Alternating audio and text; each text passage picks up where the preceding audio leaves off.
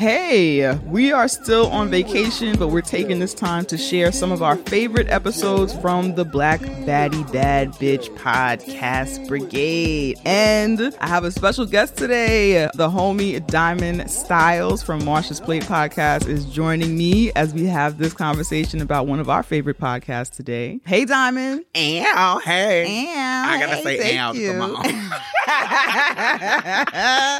Thanks for joining me. Queen had computer trouble, so we wasn't able to record this morning, but I wanted to make sure that we had this conversation about Inner Hoe Uprising because it's a podcast that we love. And during this break, we're kind of taking some time to introduce the BBB to our listeners, even though we know some of y'all listen to all our podcasts. I know that for me, sometimes it takes somebody personally introducing me to a podcast to really like understand why I should bother to listen to it. You know what I'm saying? So, right. That's I'm gonna what we're try to do Queen justice and do her little high pitched cackle, even though even though my voice is loud. You know I can't do it. But, Don't hurt yourself.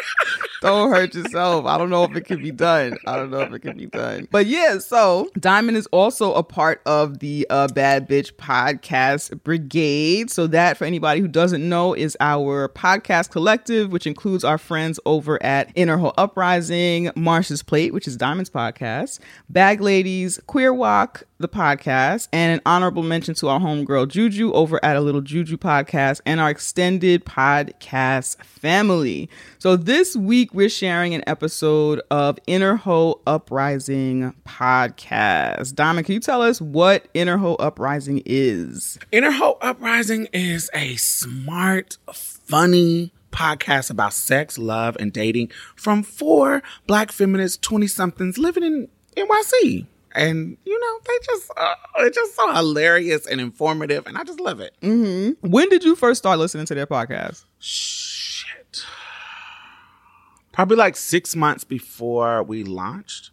It was like 6 months. Okay. How'd you find them? I found them because I searched on SoundCloud because I decided that was going to be our hosting, our hosting for our podcast, and I searched Black feminism. And it popped up. I like when the internet works.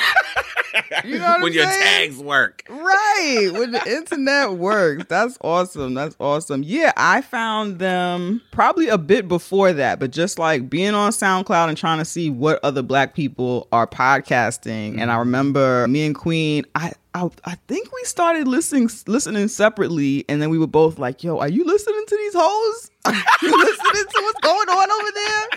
And it was so interesting. It was so refreshing. It was so, at the time, like something that we had never heard before in audio in that way. Like at the time, it was Sam and her co-host Shanika. So 2 Black women, young, talking about their experiences. And like, they were so free and open and saying shit that I was like, how are they comfortable? That makes you blush while you're listening. Yes. Like, how are they comfortable saying all of this shit? Like, do they know we're can listening? Hear them? Right. And it wasn't like shock value. You know what I'm saying? Like, there were things they would say that I thought were shocking, but it wasn't like they were trying to shock me. It wasn't like the purpose of the content was to shock you, and that's what we're giving. We're giving shock. You know what I'm saying? It was like, I'm telling a story, I'm creating a narrative, and if you are shocked by it, then that's a part of the process, but they weren't leaning on shock. You know what I'm saying? It's like when you're talking to friends. It's like when you're talking to friends, it's like there's a comfort level that's there. So you don't have to, it's not I'm saying it to entertain you. I'm just talking about it, and you know how I get down. So, you know, I can be as open as I want to be. And so, yeah, it's not about me shocking you. It's just about, you know, bitch, sometimes my shit's wild. Sometimes my shit is regular. It was earlier in our podcasting career for me and Queen, so I was very like, oh my God, what are they doing over there? Are they moms listening to this?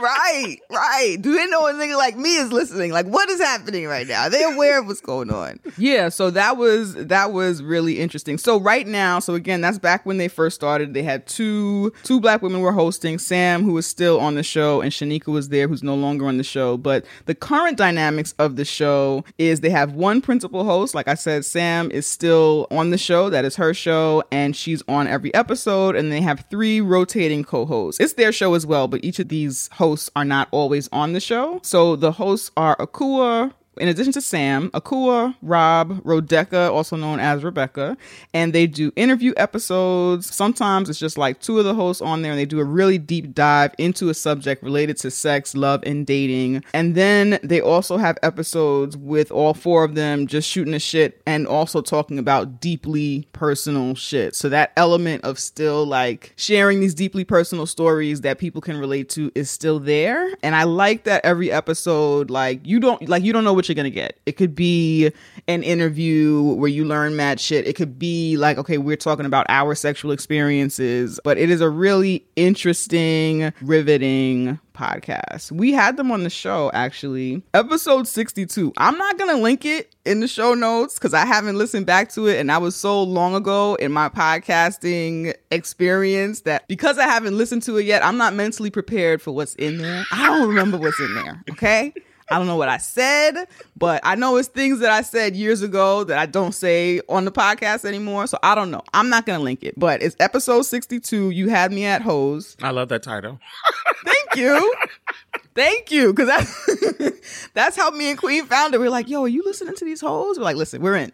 Okay? Mm-hmm. Inner Hoe Uprising, we're fucking down with it. Perfect name. It's perfect. Yes, it is the perfect podcast we title. Got a hoe brilliant. On the inside that is trying to uprise and brilliant.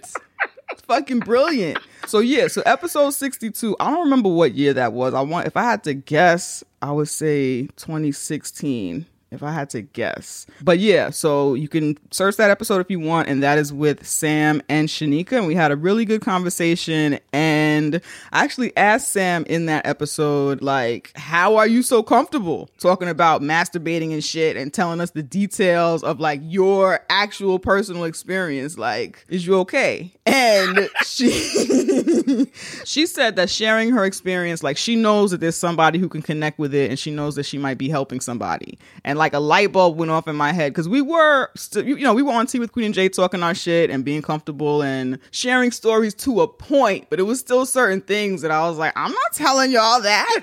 And so talking to Sam about this it made me a lot more comfortable and see the value in storytelling the way we storytell now. Because I really before just felt like, what's the purpose in me telling you niggas my business, So she put it in a context for me to understand the value in like telling stories. And I know you have been doing that for a long time, telling us your personal business. So what?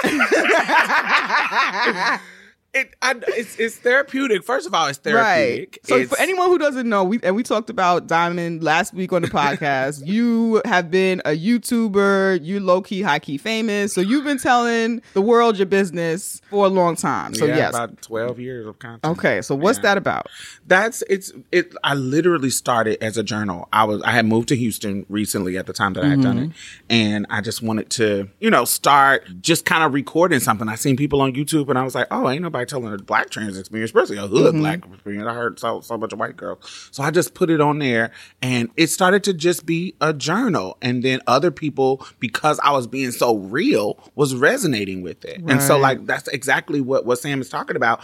I totally feel that if you, it's just something about somebody with no barriers, no guard, just talking about their experience, even if you haven't experience exactly what they did, usually it's something that's going to be relatable. And if you are creating content and you start creating it with an intent, what's the point if you're not moving people? And so, to me, that my real story instead of a fake story or talking about somebody else's story was much more moving and riveting, and so it connected with much more people, and so that's what it was. Definitely. Well, I get it now, girl, because when you have a specific generation, it's house business is house business. Yes. I'm like, do you know that I can hear you? Like, do your parents know where you are right now?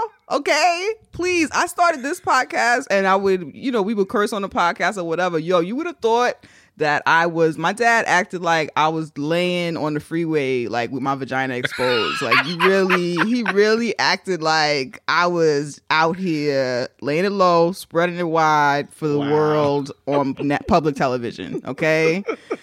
It was a whole thing. My mother always Rest in peace, Mom. But she always is like, you just tell all your business. You ain't no shame. And I was like, yes. And she was like, and you always been like that. She was like, when you was a kid, you just would say the most open shit and would not be embarrassed. You could fall, wouldn't be embarrassed. And she was like, that's just you. And so I know when I get on this thing with you, you're going to be telling all my business and your business. There's definitely this value in it. And that's a part of why I love podcasting so much, because we're sharing our stories, because we're telling things we might not normally tell and say, and because we're sharing with people. It's gonna resonate with somebody, and that person needs it. You know what I'm saying? Like, people need to hear that there are other people experiencing the world in the way they are, and they do it with so much care. Interho always, for me, when I'm listening to them, it's, you can tell that these people care about their listeners. Right. They care about the information that they're giving you. They care that it is the integrity of, this is what we went and looked and seen if this is true or if this is not true. What are some facts behind this truth? What they do that all the time, and it always amazes me. And it just shows that, we're going to tell you the truth and it's going to be blunt and da-da-da, but we also care about you enough to give you the real shit.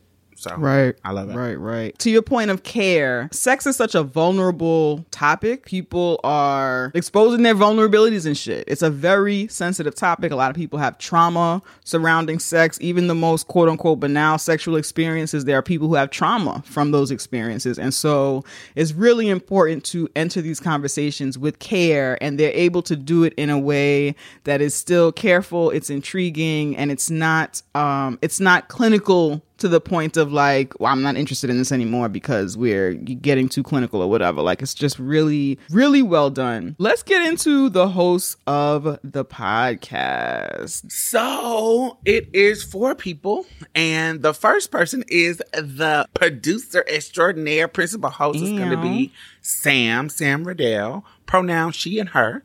Is the podcast producer and documentary videographer from Queens, New York. Her work centers sexual health, queer Black feminism, science, social justice, all that kind of good stuff that we know and love her for. She is trained in both documentary filmmaking and sketch and improvisational comedy.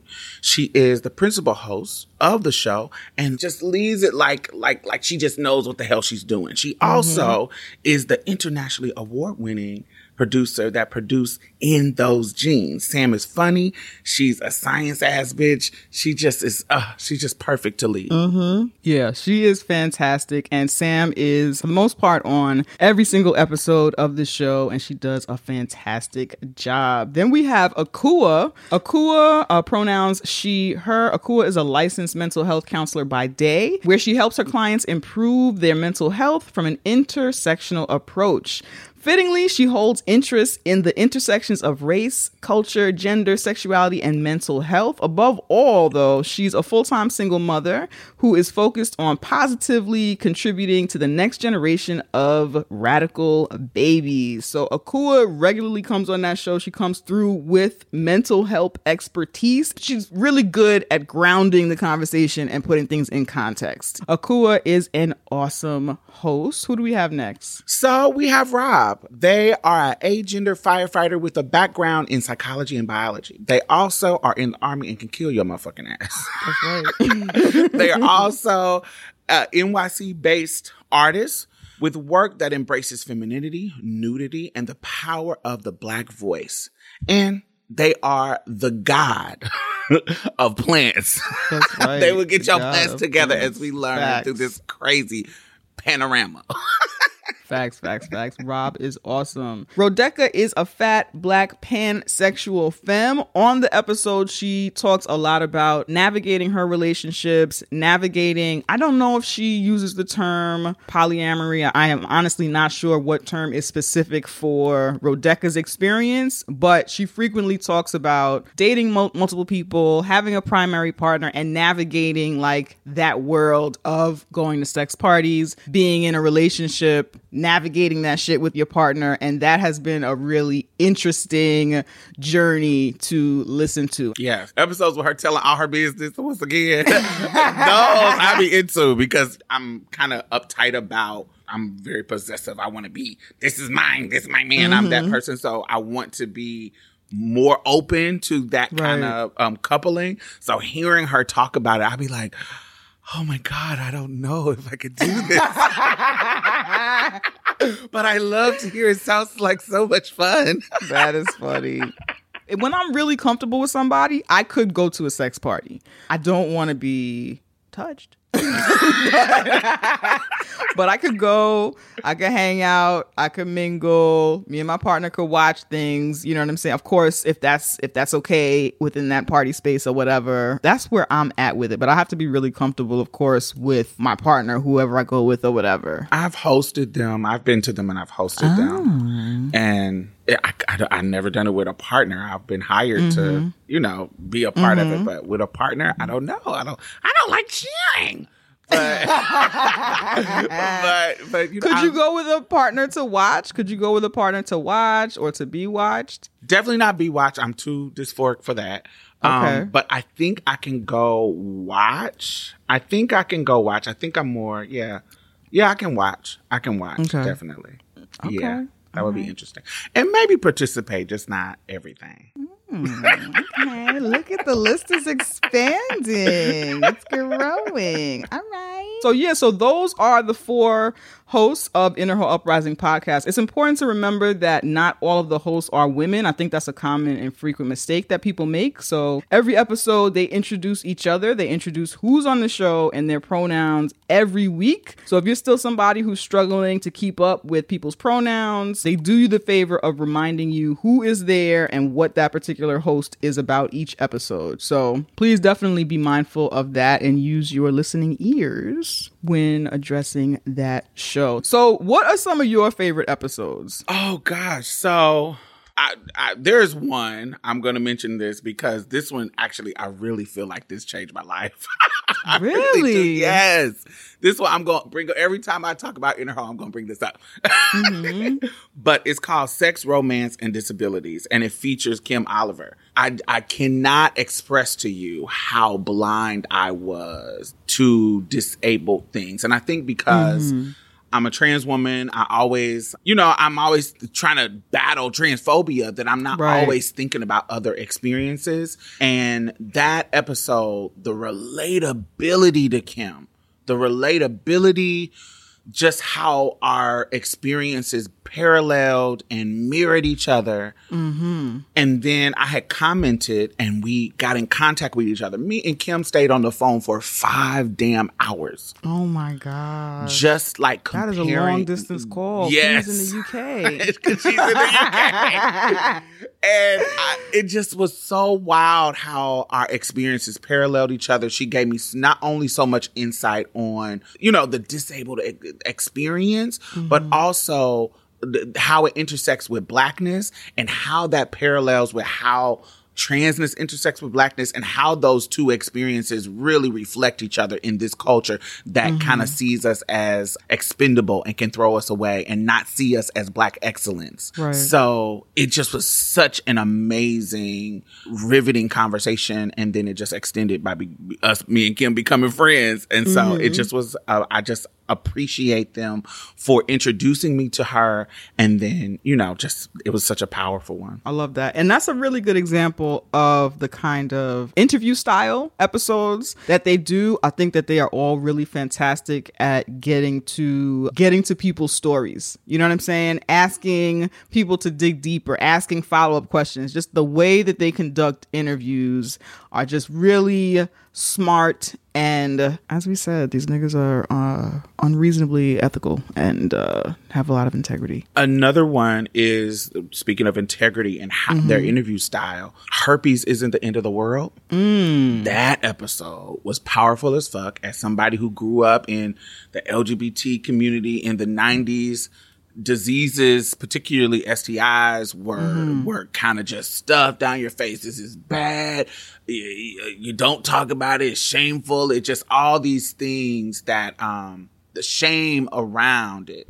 And to have this conversation had so openly and honestly and with integrity and with tenderness, and the guest was so real and the questions were so honest and the questions were so thoughtful. it just was an amazing experience to hear somebody openly talk about herpes in that way, that I had never heard anybody talk about really any disease in that kind of just open, like, hey, we're going to talk about it. Right. And so I thought it was super, super powerful. That's fantastic. I love how they also talk about something that I think is, because we live in such a cis heteronormative society, I think that there are so many sex podcasts that are so cis heterocentric, unless we are talking about, introducing another woman into the bedroom or whatever. You know what I'm saying? Right. Like, that's allowed. But outside of that, I think a lot of the conversations that happen about sex are very cis heteronormative, and anything outside of that is added for shock value. You know what I'm saying? And so I like that Inner Hoe Uprising is, I would call it queer centric, but it really is, I think, just incredibly inclusive of everyone. You know what I'm saying? It just feels queer centric, I think, to me, because everything else is so fucking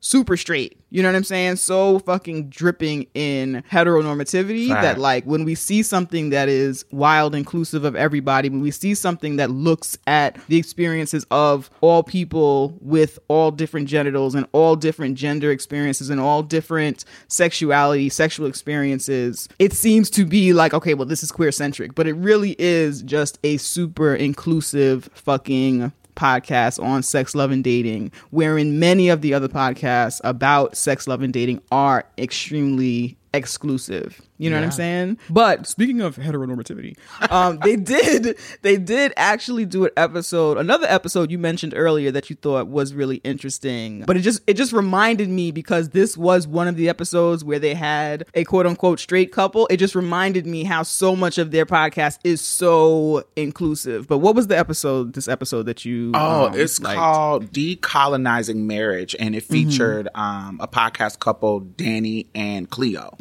And everybody has, well, I won't say everybody, but I had this fantasy about marriage growing up, about what it should look like, what it should be like, how it's supposed to be, da da da da da. And hearing them talk about going through their process of going through opening up their marriage, what led to it, all the things that they do as a couple in regards to being podcasters. It was just an interesting conversation. I remember one of the conversations they were talking about how he brought up opening the marriage, the guy, or how he brought it up.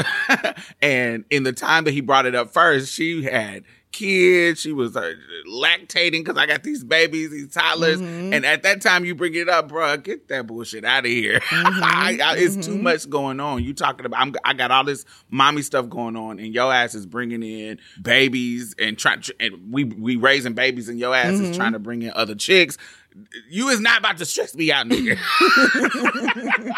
And I thought it was interesting, but she said it wasn't like he came rude. It just was the wrong timing, but it opened up the conversation, and then it led to us having some balance. Like, I can go play with people, he can go play with people. We don't bring nobody to the house, and we don't really talk about it unless we just need to, but we just have fun, and having this balance of understanding and the openness was just a new experience. Exactly why I said, I like Roderick shit. But it's just a whole different idea of freedom when it comes to marriage. So I thought it was a beautiful conversation. Yeah, no, I definitely love that episode, and I love Danny and Cleo. And I think their story is so interesting because they got married young, partially because of their, I believe they're Christian, their but religion just just a lot of like the, I don't know if I would call it so fundamentalist, but like a lot of hardcore religious shit leads to like getting married early.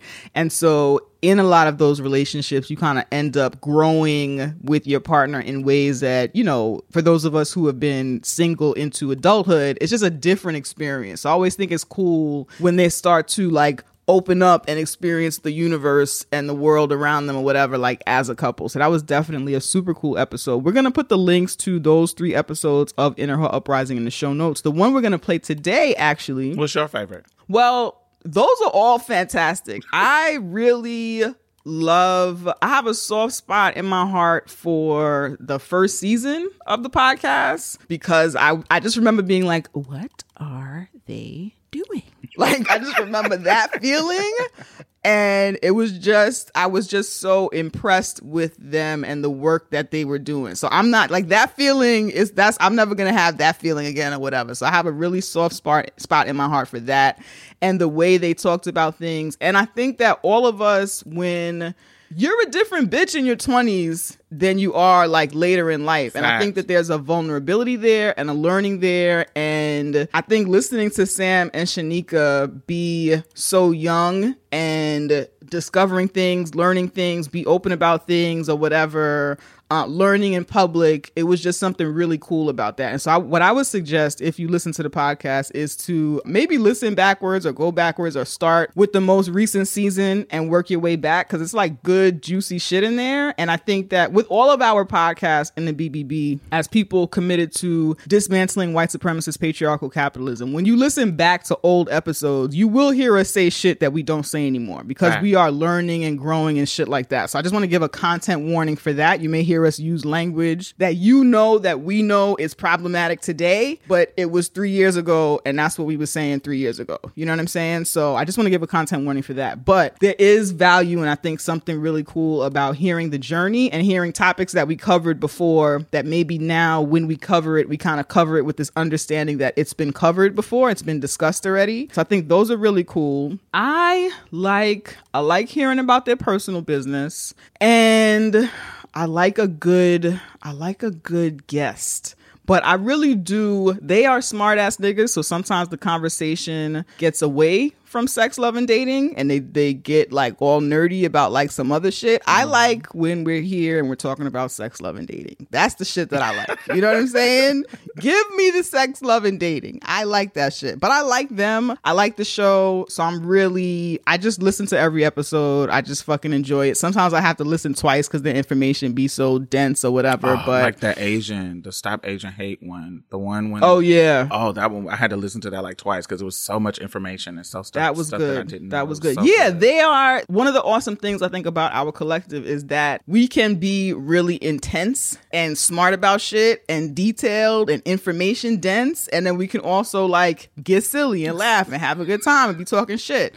So I think Inner Hoe Uprising really encapsulates like that ability to be here giving like dense, informative episodes. And then also I went to a sex party the other day and there was mad food and we were stuffed. Like that kind of, you know what I'm saying? Balance of like fun and silly and dense information. What do you feel about the changing dynamic of the host when it's a different host that's hosting? Because it's four of them and and each one of them together has a very different energy. But Facts. I know that when I'm listening, I still can enjoy it with each one of them based on where the mixture, who is with Sam that week. How do you feel I like that because they are all friends and have been friends since I think some of them before high school and some of them like during high school. I like hearing Sam in her friendship with each one of them individually. Like, so they'll have episodes where it's all four of them together and they'll have episodes where it's Sam and just one of the other co-hosts, right? So I like hearing when she's on with Rodeka and they are like in a deep nerd dive that only these two niggas would do, okay? There's no other combination of niggas that's gonna do this deep nerd dive. And that, though, honestly, those be the episodes where I'm like, wait, are we still talking about sex? Like, what?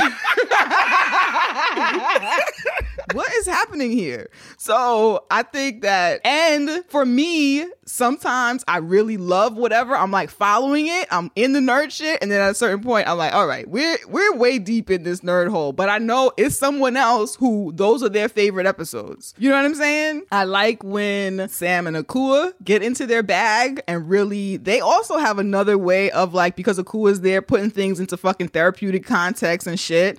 And the, you know, interpersonal dynamics of things. I like that. And Sam is also really good at that. It's different. It's a different, when she's there with one of the co-hosts, it's a different episode. I like when the energy shifts and it's her and Rob. And this is my nigga for a really long time. And the energy is, in my opinion, the energy is a little bit more masculine. You know what I'm saying? Definitely. And both of them are leaning into that in those conversations. So I really love it.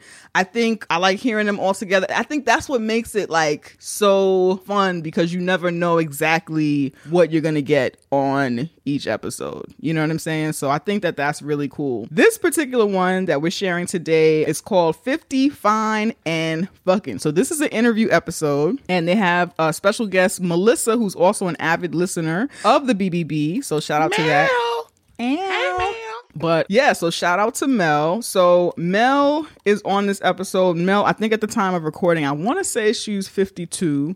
And as we mentioned, the hoes are in their 20s. So for me, it was good to hear this intergenerational conversation about sex, love, and dating. So as we mentioned, like, it's a lot of different, they cover a lot of different subjects. They'll interview lots of different people. And to me, in addition to the fact that they're talking to Mel about like her life experience as a woman of 52 years old, as somebody who has navigated sex, love, and dating, you know, throughout, I think she grew up in the 70s and 80s and, you know, was a young person in the 90s. And like, it was interesting to hear that. But also, I think that there is something awesome about listening to a regular, degular, schmegular Black woman just talk about their experience with sex, love, and dating. It doesn't always have to be a fucking dominatrix. It doesn't always have to be somebody who specializes in butt plugs. Like, sometimes there is so much value in just hearing regular niggas tell their stories that I really enjoy just hearing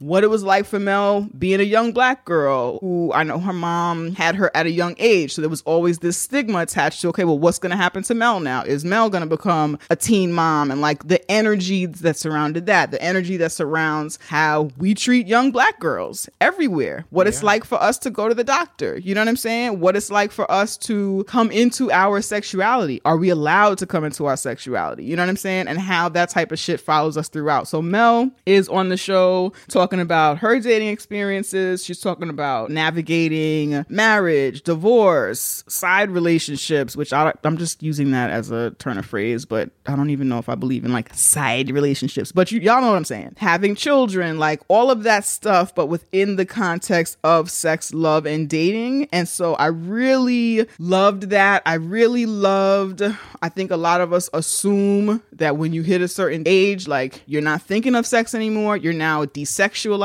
You're not thinking about it. We don't want to talk to you about sex anymore. We don't care what kind of sex you have. So it was really, or the stigma, I would say, the idea, the ways that in which we treat older people and talk about older people. And the conversations that I usually have with older women, sometimes they can be on some like real didactic ass shit. Like they're trying to it's always, I'm trying to give you young girls a lesson and trying to teach you something instead of just, bitch, just tell me what you've been through, ho. Like, tell me some feelings. Tell me what you still working through right now. Tell me, you know, stop acting like you done learned everything at 50, 60. That's exactly what it was. It was women. That's who was on the show that day. It was Sam and Akua. So it was women talking to women, you know what I'm saying, on the show about their experiences. And I thought that was it was just so valuable. And I think for a lot of us, we don't realize it, but we really kind of stick within our age group. And those are the people who we talk to. And so that's all the information we have. We're here swapping the same ideas from our same generation. And that's really not how we get things done. You got to talk to people who's younger than you. You got to talk to people who's older than you, or else you end up, oh my gosh, me and Queen was just joking about this the other day, but like how they say the same age that you went to prison, that's the same age you come out. You know what I'm saying? It be like that for bitches who go to college too. The same age you was when you got your degree at that PWI, you acting like that same bitch right now at fucking 40 years old, and it's whack. You know what I'm saying? And so like, if we're not exchanging in these like intergenerational ideas, if we're not talking to each other like we matter, the people older than us, the people younger than us, then we're not gonna fucking learn anything. You still holding on to that black lip liner. Thank you. Tell it, Diamond. You gotta tell it, okay? But anyway, that's a part of why I love this episode so much.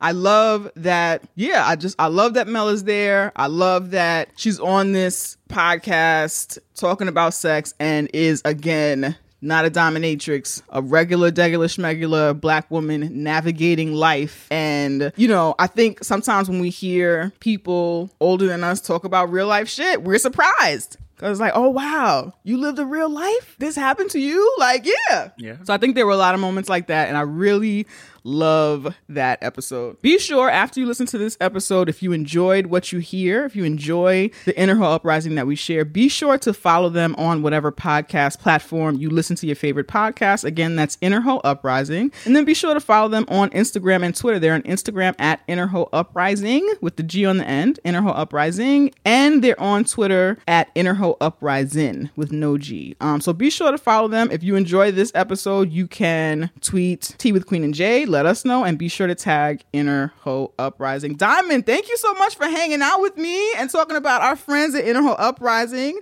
And everybody knows where you can find Diamond Styles. I'm going to put Diamond's information in the show notes, but let us know real quick where we can follow you on social media. You can follow me, Diamond Styles, Diamond spelled the regular way, Style spelled STYLZ. Thank you for having me. I'm so excited. I'm always down to do anything you want me to do. Yes, thank you. I love and I love talking about the hoes. The hoes are my favorite. Yes, we love Inner Hoe Uprising. All right, enjoy the episode. This episode of the Inner Hoe Uprising is sponsored by you. That is right, you. All of your Patreon donations, PayPal donations, 5-star reviews on Apple and Stitcher, shoutouts on social media, articles, mentions to your friends, IHU merchandise purchases all make this show possible week in and week out. Thank you very much, homies.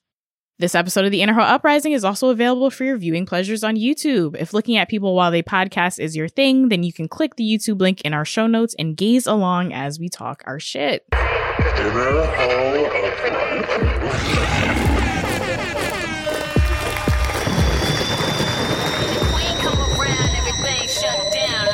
Welcome to the Inner Hoe Uprising, the podcast about sex, love, and dating from the perspective of me, Sam, one black, non-monogamous, pansexual feminist hoe who lives in New York City and whose pronouns are she and her. And Akua, pronoun she and her, who is a hoe that's almost vaxxed and waxed. Okay. Hey. Cool. Every episode of the Inner Hoe Uprising works like this. Myself and my lovely rotating co-hosts talk about sex, love, and dating as it pertains to current events in the world, our lives, and yours. And occasionally we hit you with interviews with insightful folks or do deep dive episodes on a topic of our choice. This episode, we're talking all about sex, love, and dating in the lives of people from Generation X, aka Generation Sex. This is what we're calling it on this episode. What we'll call it. What is it like fucking at 50 and beyond? We'll be joined by a very special guest to answer that question and much more. And if you would like to follow this conversation had on this podcast on social media, you can do so by using the hashtag Inner Hoe Uprising so that we can see it in the hashtag pod and so other people can see it. If you would like to follow us on social media, you can do so at Inner Hoe Uprising without the G on Twitter, at Inner Hoe Uprising with the G on Instagram and Facebook. You can also join our Facebook group by searching Inner Hoe Uprising Community. That is CUMMUNITY. And head over to innerhoeuprising.com to pay a hoe. Cool. And if you want to pay us to speak virtually at your school or conference about sex positivity, black feminism, podcasting, or other kinds of topics we discuss on this here show, or if you'd like us to host a consent, pleasure, or dating virtual workshop for your organization, we would love to book us. You can send us a line to ihupodcast@gmail.com. So excited to get into the actual episode. So much so that, I have the little drops for the episode or whatever, but I have a special drop for this guest. So let me pull it up really quick. It might sound familiar, but this is what we're going for this segment. Grandma, yeah. Are you a hoe?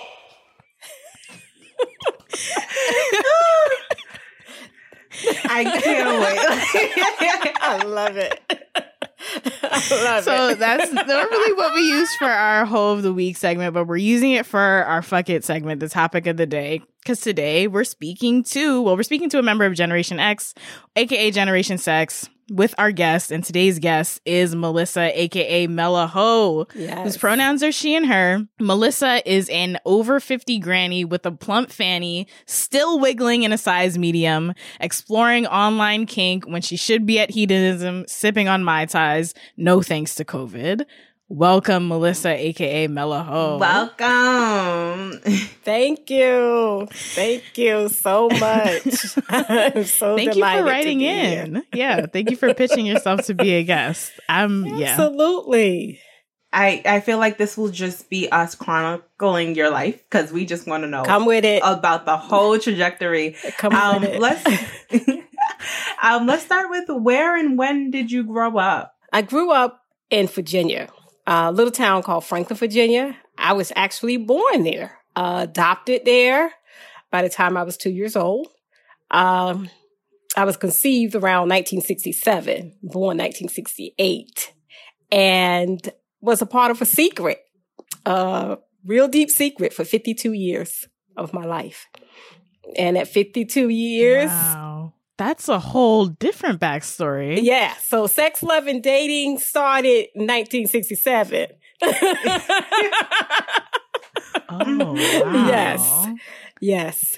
That's very interesting, and that's like a whole different backstory. Yes. I have a similar story in my family, not pertaining to myself, but like one of my relatives. Mm-hmm. And it seems like people who were conceiving in the 60s had to do some secret things. Yes. Family members were not informed that other family members existed. Mm-hmm. Whose mama? Then you got Sam popping up like, hey, yo, whose daddy is who? And yes, yes. Very interesting. How many siblings you may have out there? That's what I found out beginning of 2020, that I had 7 siblings. How did you find that out? Ancestry.com. Me too. Wait, we actually got to do a whole different Secret Families podcast. Yes. We got to do a Yes. Ancestry be spilling the tea. Like, Yes, they do. They be spilling all us black folks' tea. Oh, man. is it Yes. good vibes with said family? Yes. I am so happy to have met them. And, you know, we got that done before COVID, the lockdown started, and it's been a pleasure. I am the oldest, so that's great. And I always wanted sisters. And so that's wonderful. And it's 5 girls and 2 boys. Well, men now, but yeah. So Wow. I have sisters. I have little sisters, and it is wonderful. We FaceTime each other, and they all live in different parts. The one that found me actually lives in Nebraska. So she opened up her world for me, because I was like, Black people live out there? Because I was like, well, are you biracial? Maybe he was with a white woman. You know? She said, no, I'm Black. My mother's Black. So, Wow. yeah. Black people. Shout out to the Black people in Nebraska. In Nebraska, yes. Wow. Okay, that's amazing. I'm Yes. glad that y'all all linked up and all that. Yes. So I guess this is a question that would obviously pertain to then your adoptive household. Mm-hmm. What was the climate like in your household when it came to sex education, consent, healthy relationships, and all that kind of stuff? None of that. My adopted mother, very sweet woman, God rest her soul. She, you know, it's a typical parent. I was a teenager in the 80s. So she was typical. She went to church. We went to church every Sunday. And as far as sex was concerned, she would always say to me, you know, I know you're gonna do it. And I was on birth control pills since probably the age of 13. But make sure you protect yourself. But then again, really don't do it. Just try to stay away from it. Don't do it. Cause I feel you're just going to mess yourself up. That was the tone. And I could understand that once I got to be an adult myself and having my own children, and I had my first child at 18, I could understand where she was coming from, you know, because of the trauma that happened in her life. Because we as Black women still to this day are going through medical trauma with doctors not really caring about our health. And in the 60s, she had a full hysterectomy which she probably just had fibroids. She didn't even know why she had that hysterectomy before she was like 19 years old. And that's why I was adopted, because she couldn't conceive children, which was a blessing for me. I mean, it was bad for her because she loved kids. She loved kids, but it was a blessing for me that she couldn't have children. So she adopted me. Yeah. You know, that's something I've been thinking about a lot lately when it comes to just like Black history. Like sometimes I think slavery never should have happened, but then I'm like, my parents would have never met and I wouldn't be here. And I love those people. It's such a like tough history. It is dealing with the trauma and the love at once. Yeah. And especially when if you start going down that rabbit hole in ancestry and starting to look at your ancestors and their lives, and it's like, damn, they really fuck with us. Can I curse? Oh, of course. They really fuck with us bad, you know? Like, Do you think that was a part of, like, I mean, you were getting at this earlier, but like with your mom being so mistrustful, like, was it also her history with like men or just her own miseducation when it comes to sex, where it was just like, I don't have the tools. I don't want to talk about it. Yeah, definitely. She married pretty much right after that hysterectomy, as you know, because she only told me like kind of bits and pieces of what happened. So, but she was married young, and that's just what they did. That was something they did. You get married. You want to have a family and cook and clean and all the domestic things that they said women should do back then. And my mom was all about it. She was very domesticated. And she not having the education, like I said, even about her own body, like, why are you giving a woman a full hysterectomy when she probably just has a fibroid? You know? Yeah. And like I said, with growing up very religious and in a society with that, it forms a society that says having sex before you're married is just not acceptable.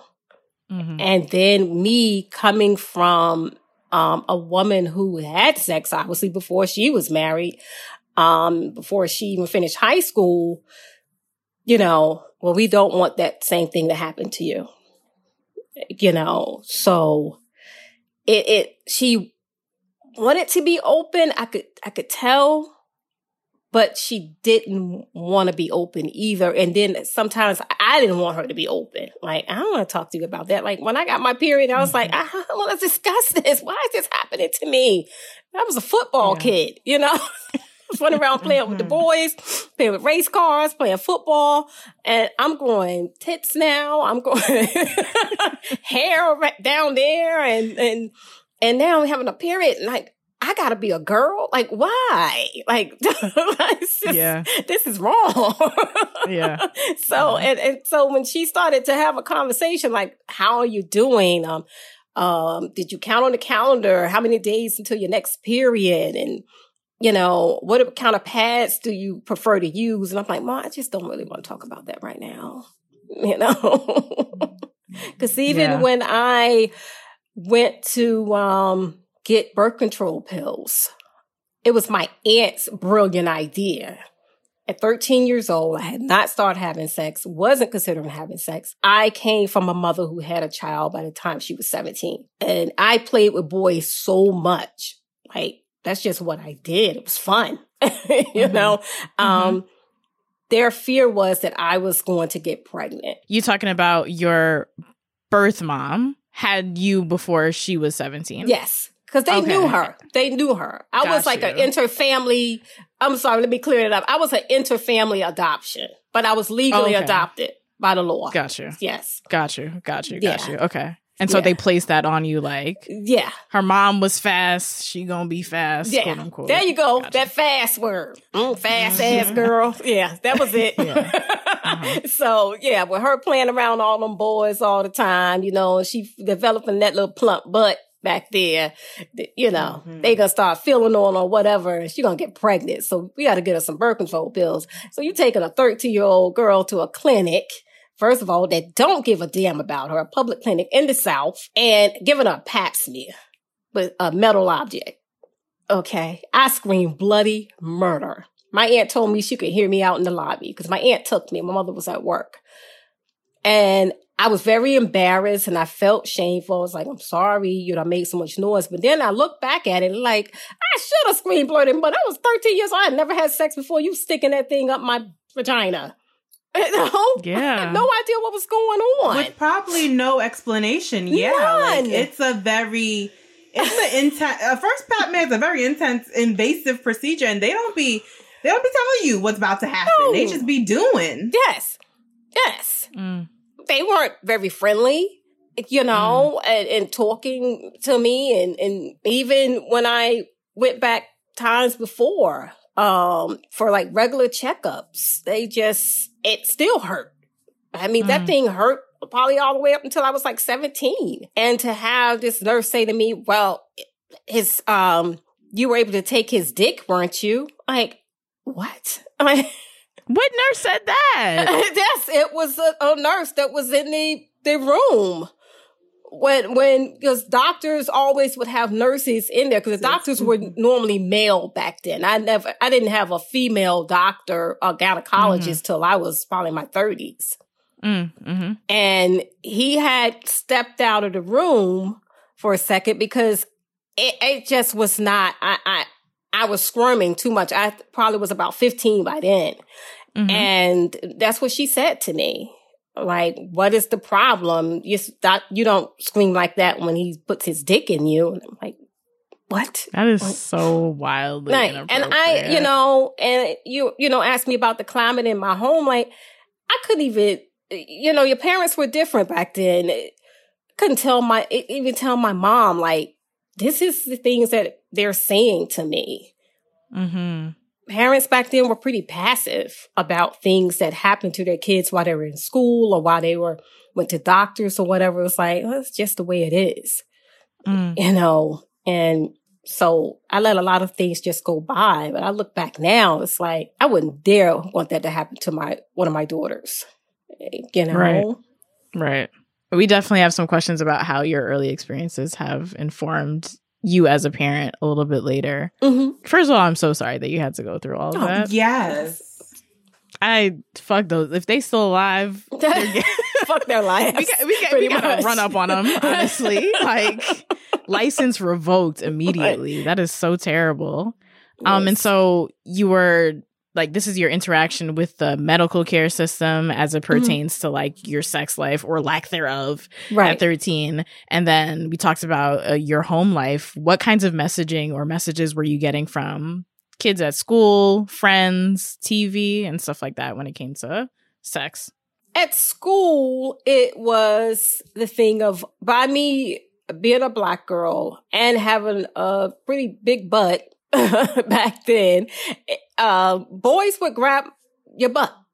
It just, you didn't have any agency over your body when you think of it now. And kids talked about sex a lot in school. And I remember being in 6th grade and it was definitely 6th grade, and they happened to be talking about having a baby.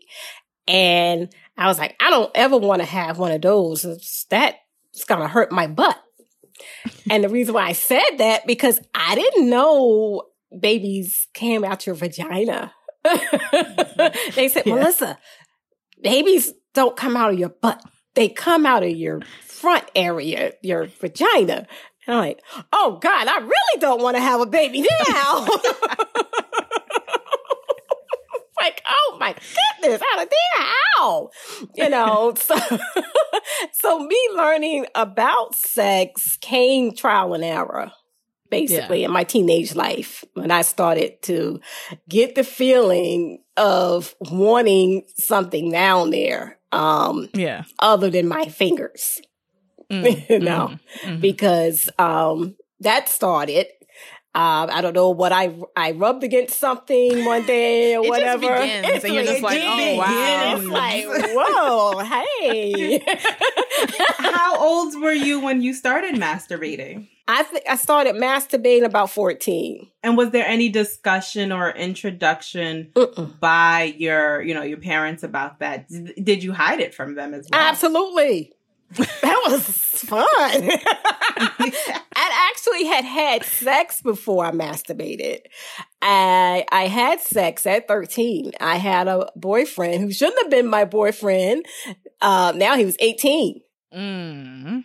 But he was cute. I thought he was the cutest bow-legged person I ever seen. And he was my first. And that feeling of having a penis enter your vagina for the first time and that shock go straight to the top of your head, that happened. And I had no idea what happened, but it happened.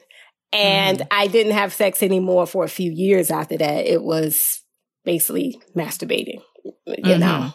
And yeah, I didn't tell my parents that happened. I was on the pill because, like I said, at 13, I had already been to the clinic and I was taking the pill. Did that kind of inform because before you got your period, you were just like, sex, what the fuck is that? And then did getting on birth control and I guess having this very basic version of the talk make you want to have a boyfriend? No. No. The feeling of wanting to have a boyfriend, it just came with this person that came into my life at that time. He was cute. And like I said, at 18, I guess, he had a little bit of what we call now swagger. Melissa, I knew you were going to say that. Yeah, the swag. Yeah, he was cool. I'm 13 and this, 18-year-old guy is interested in me, And did anyone know about that at the time? That him and I had sex or about us dating or that you were dating, seeing each other. My mom read my diary and found out. But by the time she found that out, we had broken up. Well, he had broken up with me. Yeah. Mm-hmm. Yeah. And was there a conversation like, girl, you are 13. You are messing with 18-year-olds. Well, I didn't put his age in the diary. Oh, okay. Yeah, that would be good. Ooh, down south. Ooh, back then, that would not have been good for him. That wouldn't have turned out good now. So, no, I didn't put anybody's age in there. But I did put the experience. But, yeah, she threw a fit. About the fact that he existed and you were dating someone, or that you had sex with him? I had sex. And but also, she's the one who but I didn't get the ass whooping. Like, I had an ass whooping also that year because I skipped school for a few days and was hanging out with him. And it got found out. Not from the diary, somebody in the neighborhood. That term, it takes a village, but somebody in the damn village snitched on me. And I got an ass whooping for it. Yeah. Okay. Mm-hmm. Was there any specific reason in that kind of hiatus after having this initial sexual experience and you guys broke up? Were you just not dating anyone, or were you a bit not put off, but weren't ready and kind of figuring that out? It just didn't happen. It just did not happen for a few years. Until... So you weren't actively pursuing it? No, I wasn't. I was just too busy trying to be a teenager for the 2 years. It was 2 years actually in between, because the next time I had sex, I knew I was 15. I kind of want to get back to that too, because you were like, before getting your period and stuff like that, you were just one of the boys and you wanted to continue to be one of the boys and play football and stuff like that. After you started like developing and going through puberty and stuff like that, were you still able to be one of the boys? They were touching you without your consent, so did things change very much? That group of boys they never did that. They were never sexual with me in any kind of way. They never touched me out of the way. Never. This was just in school, some boys that I regularly didn't even see except at school. But it stopped only because I wasn't allowed to go out and play it with them anymore. And also, I was the last time I played football, because I was very good at it, catching the ball and running for a touchdown. This big guy picks me up. He was an older boy and slams me into a tree, and my chest hits the tree. And I ends my football career. Okay. Yeah. Titties are here. We're not doing that no more. Like my titties hurt by proxy right now. Yeah. You know, like, gotta touch them. Yeah. Yeah. He was jealous that I was getting away. He tackled me and slammed me into it. Instead of just slamming me on the ground or whatever, no, you throw me into a damn tree. He was trying to end your football career. Yeah. Because he was like, I don't want the business. I could have been the first Wally woman to play football. But no. Yeah, I let it go from there. Like, so, and then because my mom worked what they call swing shift. So I was always babysat by either my grandmother or my aunt. And they just were like, nope, not playing with those boys. Go find some girls to play with. And I'm like, oh, no. Really? Damn. Like, girls are just no fun. They don't want to play sports. You know? They want to be cute and stuff. And I'm not into that. That's what I settle for. You know? So. Shame how little girls are socialized to not do the things that they want to do. I'm praying that the narrative changes for us. I can see it. I can see it in podcasts like yours, and I'm so hopeful, you know, that starts to change. Just how we're looked at and how we're supposed to grow up to be women, to be ladies. Don't like that word. No, right.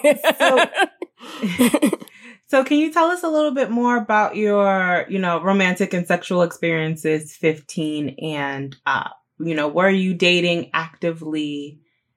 I guess how do you define dating? I was screwing. All right. Okay. Because I don't know. We describe dating as, actually going out and actually having a relationship. Yeah. And I didn't do that. If I had a boyfriend, he was out of town. Some guy I met out of town or whatever. But I was screwing around. Like, I was really having sex. Very sexually active.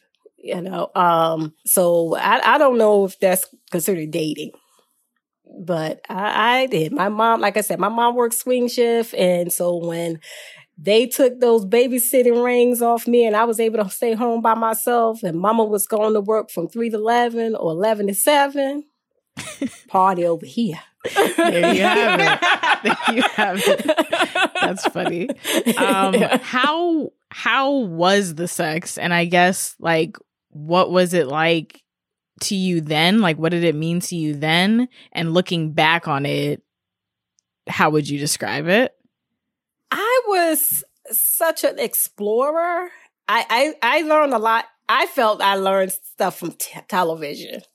Also magazines. My mom used to have these true romantic magazines. I don't think they make them anymore. I'm sure they don't.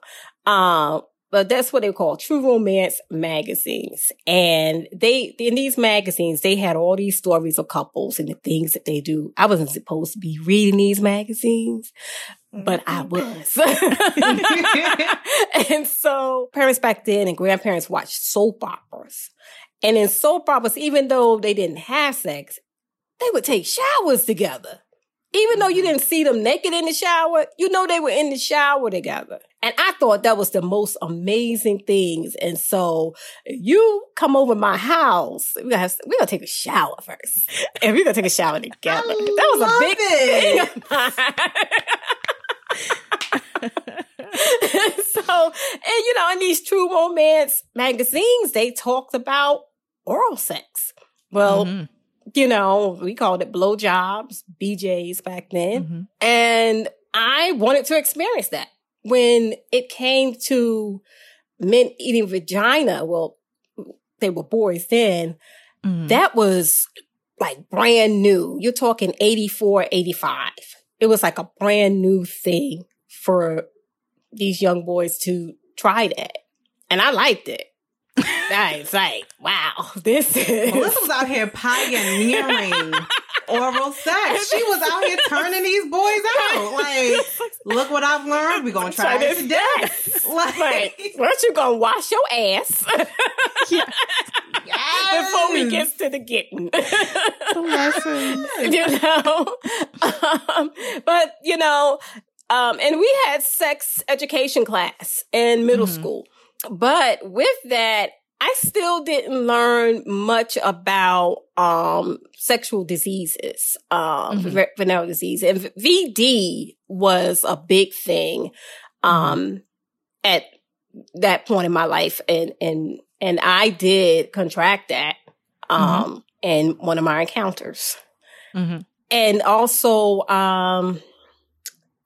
it's something it's not yeast infection, it's the other one. I can never think of that. Bacterial vaginosis? Yeah, BV.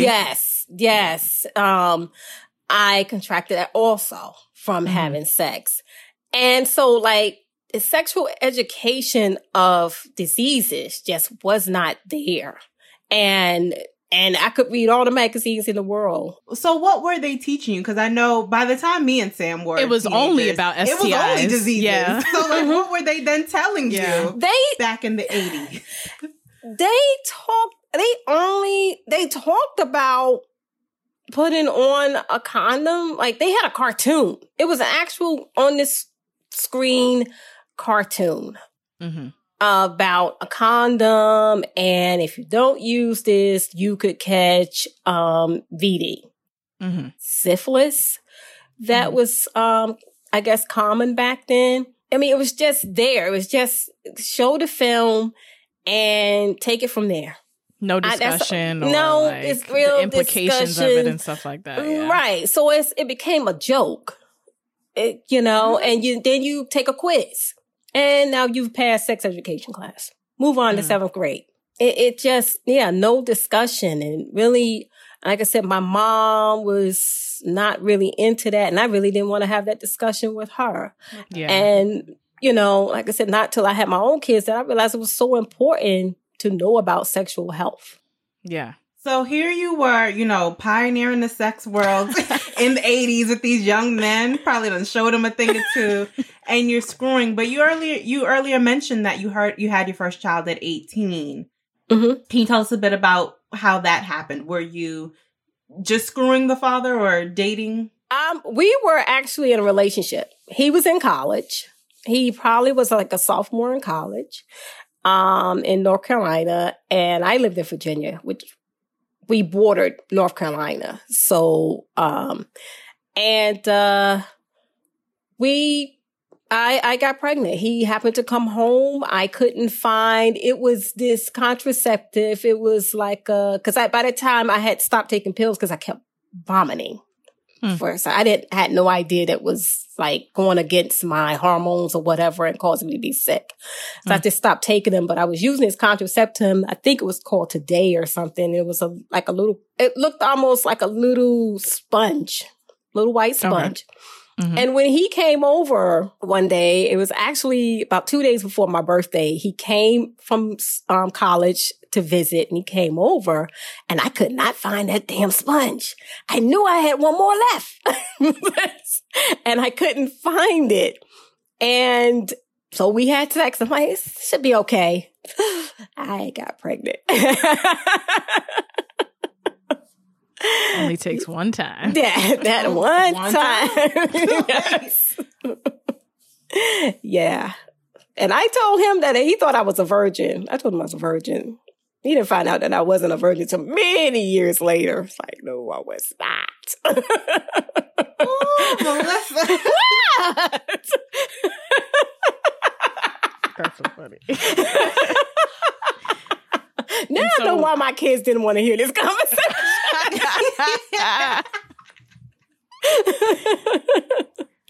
What was the trajectory like with him? you had mentioned in your email pitch to us that you have been married 3 times. Was he one of them? Yes. He actually, we broke up not too far before she was born, because my first child was a girl. Both my children are women now. We broke up a little before that, before her birth. We were broken up for a few years. So I dated someone else. I had another child, and him and I got back together while he was in the military. And then we married. And we shouldn't have done that. We really didn't know anything about each other, except that we shared a child.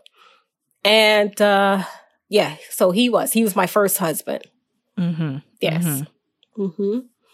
How did it go? How long did it last? That lasted about 18 months. Ooh, quick. Yeah. As far as us living under the same roof, it lasted about 18 months. We were married in like 91. I divorced him in like 1996. Yeah. So you had your first daughter at 18. That puts us in like the early. It's 1986. The year of my graduation. Yes. What was it like dating as a teenage parent in the 80s? So now, guys were attracted to you. Like I said, I did have another child. I met someone a couple of years later and had another child, my second child, in 1988. And it wasn't a difficult thing. Like, it seems pretty difficult to date now. No internet. So you met people just passing by, going to the supermarket or something, or, and if you were attractive, they were attractive, and you say hello and, they get into a conversation, exchange numbers, and go from there. It's almost like the simplicity of it makes it, or made it easier. It was. Was it also like, not to be like, you had no options, but I guess the lack of options compared to now where it's like, you can swipe till your arm falls off. But nowadays it's like, you only see a certain number of people in like your neighborhood or at school or something like that. Right. I think the way I see it now, I think we had many more options. As far as Black women, the brothers weren't like they are now, like, oh, them Black women, them attitudes, they so dominant. I'm gonna go over here with these white girls. They weren't like that. They, we were the shit, like in clubs and everything. It was looking at us. Hey, how you doing? You were always, if you went out to a club or something, you would always meet someone. Always. Because that's where people went at the time to meet someone. Yeah. You get dressed up, go to Joyce Leslie, get you an outfit, and you're going to meet somebody. You're going to meet. Go ahead. Did you face any stigma being a teen parent? And how were you clubbing? Who was watching your baby? Where would she go? I didn't start clubbing probably until mid-20s. Sometimes in the summer, my kids would go stay with my mom, and because I had moved to New Jersey shortly after my oldest was born. And by the time I started clubbing, like I said, they would go away for the summer. So I would go out during the summers. And my birth parents actually lived in the New Jersey area.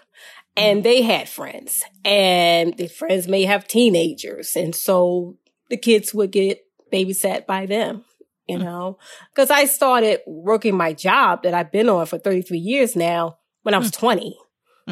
You meet so many, back then we met so many people. So yeah. I had babysitters to go clubbing. Takes a village. Takes a village. How did your adoptive mom respond to you being pregnant at 18? Because it sounds like that's kind of like her worst fear come true. From 12, she was already anticipating this teenage parenthood, and then boom, you about close to graduation, and you pop up. She was a bit disappointed because I was college bound. I was an honor student, and that's what she wanted for me. But she told me that's not the worst thing that could happen to you.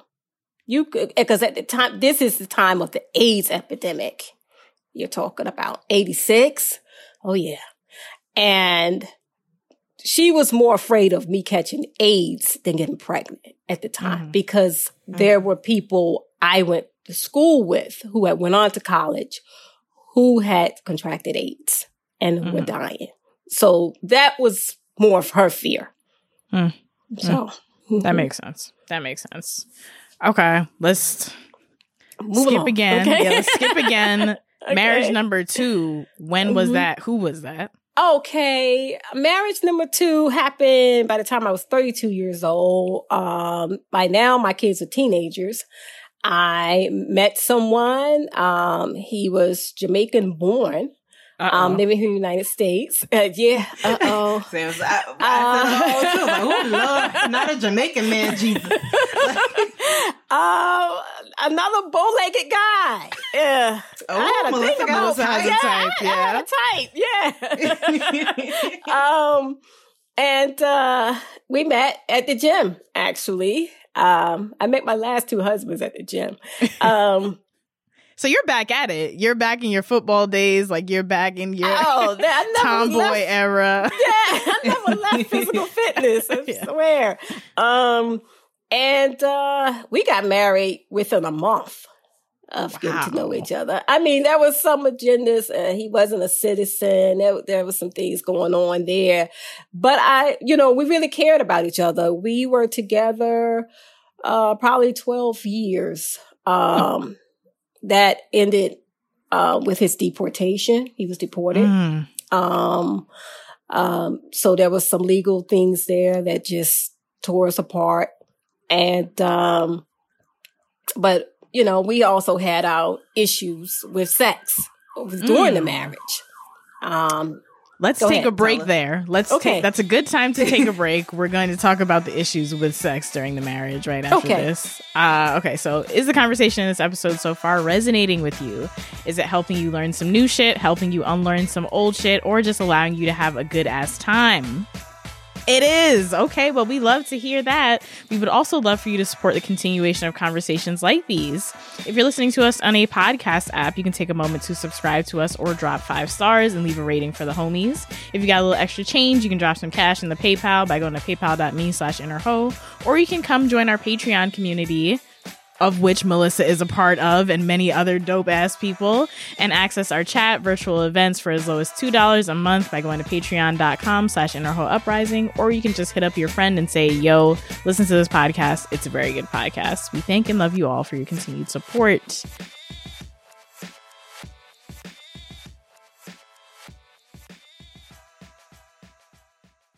Also, before we get back into the show, there's a portion after this break in which we want to give a content warning for suicide. It's not immediately after the break, but if this is a topic that you wish to not hear at the moment, please check the time code in the show notes to skip forward. Now, what were those issues in this 12-year marriage? The issues were he did not want to be sexually active.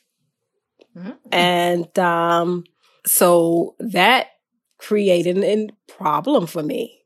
32. They say that 30-something years old are in their prime. Women are in their prime and they are extremely horny. Okay, so yeah, that's what's true at the time. And my husband was not having sex. Yeah, and so I went back to that old song. If you can't be with the one you love the one you with. And I went out and found someone who wanted to have sex. An affair occurred. I had a couple of affairs. Okay. I was going to ask, was this like a poly arrangement? Did your husband then know and was like, all right, or? He found out, because I got a little sloppy. It went on for a few years. I got sloppy and left a receipt somewhere. in the car, and he found a receipt. He's a paper trail, Melissa. A paper trail, girl. This is. We still got the flip phones on Sprint now. Wait, what was it a receipt for? It was a receipt for parking. It was parking in New York. Okay, I live in northern New Jersey. He was like, "You don't live in no fucking New York." Okay, I was supposed to be somewhere else other than this New York City.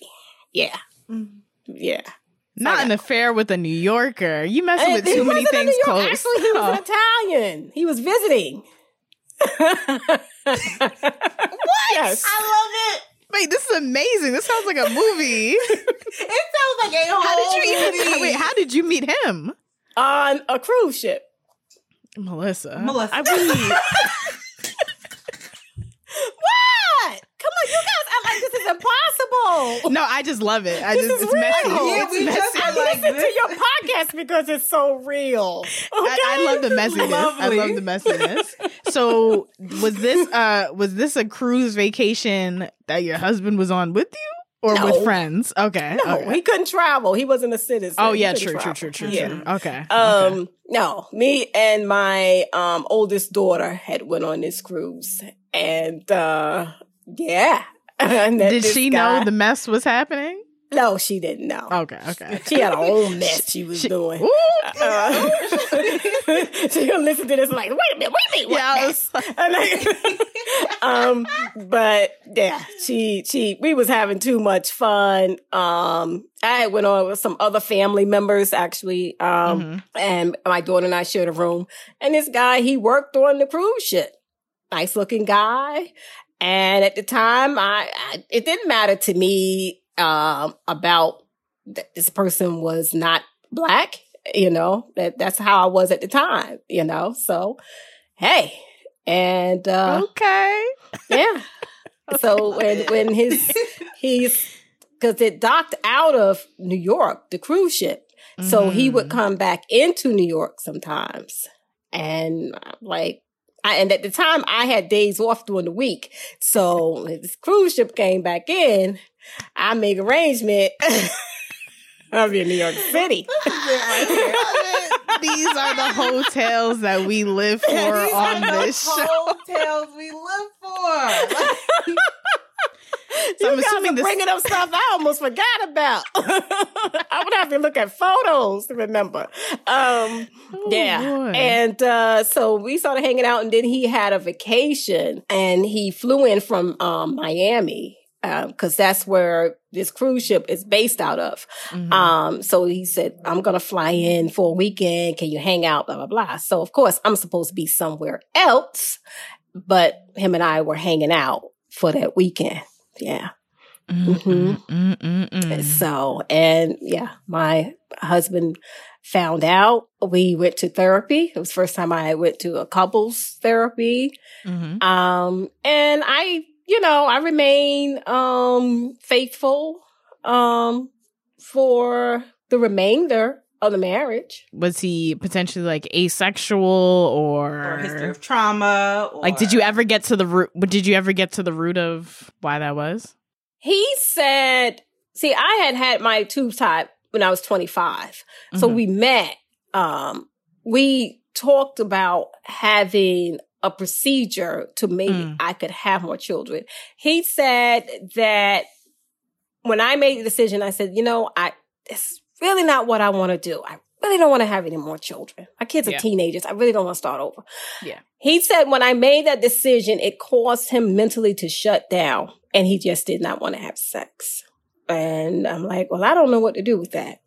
Yeah. And, but like I said, I remained faithful until, way later when we were separated because of the deportation. And, so, and with that, after a while, that became a problem. I was holding on. I was remaining faithful with my husband now in another country. But after a while, that got boring. Yeah, and, I feel it. and, like I said, we were still having issues. Although I remained faithful and wasn't having sex with anyone else outside the marriage, we had started maybe 7 months prior to him being deported, stopped having sex. We weren't having sex. Mm-hmm. He wasn't even sleeping in the same bed. But he didn't see an issue. I saw an issue. There was a problem. And, but when he got deported, my heart went out. And I tried to do everything I can to get him to re-enter back into the United States. It just didn't work out like that. And we ended up getting divorced a little later. I feel that. Are you in contact with him at all? He committed suicide. Oh my God, I'm so sorry. Years later, about 2017, me and one of his brothers actually kept in contact, and he asked me, did he show any signs of like depression when we were together in the States? And I said, yes, he did. To look back, he stayed in our basement more than he stayed in our bed and just would not talk. He just did not want to talk about that, how he was feeling. I don't know. Yeah. If you are in suicidal crisis or emotional distress, there is help out there for you. I will be putting U.S. and global-based places to contact in the show notes. If you believe someone you know is at risk for suicide, I will be putting resources that help to identify warning signs, as well as resources on how to seek help for your loved one in the show notes. Could we backtrack a bit, Melissa, to you being 25 and deciding to tie your tubes? Mm-hmm. What led into that? What led into that decision? Probably because I had 2 children. I had separated from, like I said, my first husband at the time. It was hard. It was very hard having 2 children. And I felt that was enough. I didn't feel that I was going to find anyone else to be helpful. It just seemed that I'm having children, 2 different fathers, and they just weren't helpful. And I'm like, I can't risk having another child and having another parent that doesn't want to help out. Like this expected role that I'm supposed to do everything as a mother and go to work every day. That's not for me. So 2 is enough. And my doctor at the time, my gynecologist at the time, he asked me, said, are you having a bad marriage? And I lied. I said, no, everything's good. He said, because you're 25. And not most 25-year-olds have their tubes tied unless they're in a bad marriage and they're just feeling that, they just hate the person they with. It's just not good emotions going on. It may not be a good decision because you may not be able to reverse this. Mm-hmm. So you sure? He said, but I'll do it because you have 2 kids already, but I really don't want to. I said, just do it. What is up with that? Why do doctors have to and say their that? personal preferences. Yes, personal. Write it in your diary. Yes. When you don't want to do it, talk to your therapist about it. Like, why are you placing that on your patients? Yes. It's a lot. It's a lot to deal with. Being a woman, like I said, a Black woman, in our bodies. And what we want to do with our bodies, the choices we want to make. Because birth control pills were just not an option for me. I would have rather been able to take a pill or some kind of other contraceptive, and none of them just did not work. I needed my tubes tied. Did you ever get to the bottom of that or try to, like, what it was about birth controls that were causing you severe, like, symptoms and stuff? No. I didn't because, like I said, at 25, I had my tubes tied. And you were just like, I don't care. Yeah. I don't care no more. What I do is ask other young people questions about it. Because my daughter was, I think she had problems, my youngest, with it still. And so she had like an IUD, I think. I think they call them something different now, but they were IUDs when I was younger, and they were known to be very painful back then. I guess they've changed now. Also, there was at the time before I had my tubes tied, there was the Depo-Vera shot? The thing they would put in. Yeah. Yeah. And I asked him for that. I asked my doctor for that. And he said, if you can't take birth control pills, you won't be able to take that. Now, I'm going to shoot that in your system and you're going to really be sick. And you won't be able to get it out. Yeah. So he's like, I said, well, I need my tubes tied then. Because I had a few abortions also. And I didn't want to keep doing that. Makes sense. Yeah. That's a, for lack of a better word, bummer when it comes to options of birth control and stuff like that. Like, it reminds me of something that was going viral a couple of days ago with the Johnson & Johnson vaccine and how it caused blood clots in 6 out of 1 million people. And people were like, birth control causes blood clots in 1 out of 1,000. But we didn't stop production for it. We didn't. We haven't figured out why. No, they were like, "This is what you're going to have to figure out." Yeah. Right, because they still don't want us to take it. You know, you got these conservatives that still don't want us to take birth control. That's a really good point too. Real, how they still want to control our bodies and what we do with our body. Yeah. It's like, just give us the right things. Give us what we need. Let us be full, actualized human beings for like 1 second. And you know what you men need to do is put on a damn condom willingly. Damn it. Yeah. Nobody got to keep forcing you to put a condom on. Yeah. What the hell? Okay, so in your email, you had described your sex life up until your 30s as just a guy on top of me, a few humps, and we were done.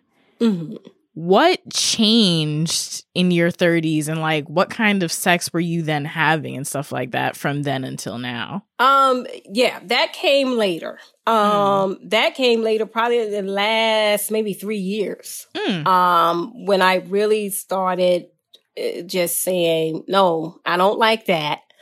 I want this. Can you provide that? Or do you want to explore that? And if not, go away, because I want more. You know? I want to know how you went from experiencing sex, learning about sex through these romance magazines and mirroring what you saw in media and kind of what sounded like pioneering sex, you know, in the 80s and oral sex, to then just having these mediocre experiences with men. Were they just no longer willing to be open? It would start out, I think it was a result of my just being repetitive with relationships, like one relationship after another. And the relationship would start out fun. It would start out, the sex would be fun and everything. And then every relationship, the guy seemed to turn to use sex as a way to control me. Well, like dangling it at me, you know. And I also went into that mindset that if I give him sex, he's gonna love me. I had my share of issues with self-esteem and trying to do everything I can to hold on to the person I was with. And I thought sex was the ultimate deal, and found out like, nah, that it wasn't. That I had to get to know myself and really make my own choices about what I want and stick to that. Stick to my guns about that. Like, no, this for your pleasure, getting on top of me and getting your shots off, that ain't for me. Like, I don't want to have sex that way. So, but it took a long time in my adult life to come to that, to starting to control what I wanted sexually. We love that for you in that era of your life. To close the loop on marriages, when was marriage number 3 and who was that? Marriage number 3 came shortly after my divorce in 2013. I remarried in 2014. Like I said, I met him also working out. And to this day, this man I'm 53, so he's 55. He has a body of a 25-year-old muscular man. Seriously.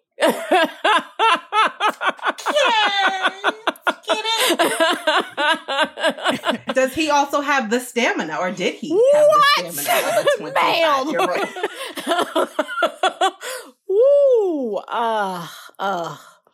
he had some left over. You know what I'm saying? You see my hands here? He had some left over. All right. Okay. Yeah. I'm sure there's some young women out here that's probably curled up in the corner somewhere with a thumb in their mouth. That one, but. So what happened in this marriage? Now, like I said, I've did my share of cheating, but that marriage, again, shouldn't have happened. At the time, he was living with someone else, and he came to live with me. Thinking that it would be a better situation than him with me, and, that was messy. And the stories he was telling me about how miserable he was with her, and blah. So I'm thinking I'm the shit now. You're going to be over here with me. Life's going to be so much better, which it was. Because, financially, I took him from one place to a higher place. But upgrading. Yeah, I grew up. Yes, I did a Beyonce. I upgraded. But I found out about a year later, because he did start acting kind of funny. Not some nights not coming home, saying he was out playing cards. And eventually I found out that he was cheating on me with her. I tried to get past that. Like, okay, that's not a deal breaker completely for me. But he did not want to change his attitude. He was verbally and could be physically abusive also. And I could tell that he was not through with that situation over there. What the issue with that was, she still wanted to be with him to the point where she went as far as trying to destroy my livelihood by calling and emailing my job. Oh no. Okay. And I just got to the point I was like, in order for her to stop fucking with me, I gotta stop fucking with you. So, I'm leaving. And, I separated from him and I divorced him. Good decision. It was time. I had one more committed relationship after that. Mm-hmm. And that didn't work out. This person was a binge alcoholic, I found out. That didn't work out. And after that, I said, the break that my therapist had suggested back in 2012 is the break I'm taking right now. And I'm going to figure this thing out. What the heck is going on? Why I keep having these string of bad relationships and I'm not having good sex. Mm-hmm. Just by being by myself. So that's what I did.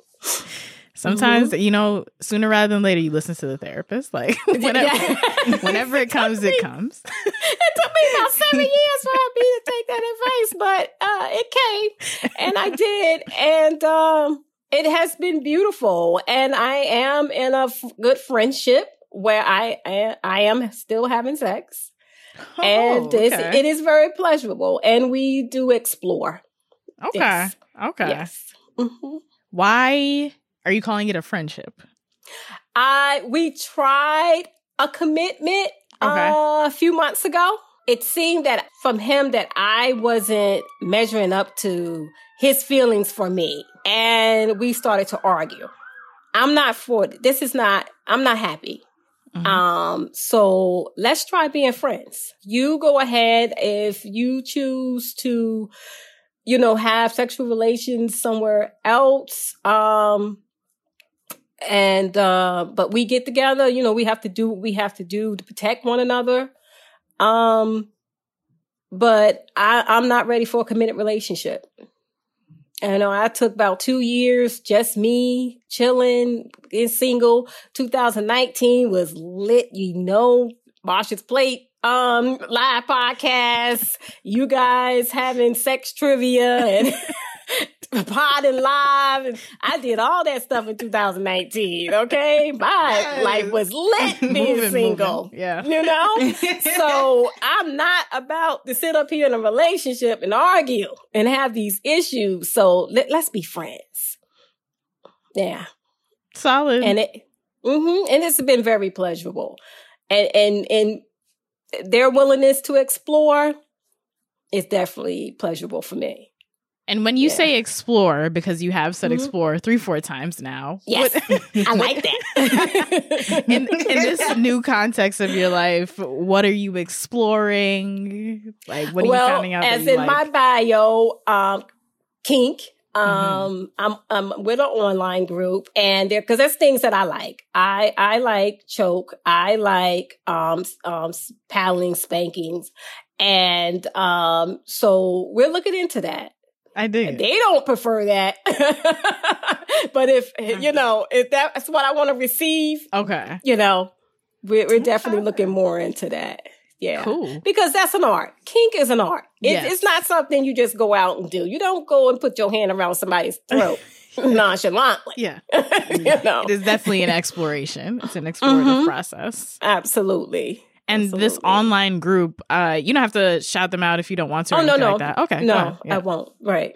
Are they specifically for like Black people or? Yes, it is Black. Black and all sexual backgrounds.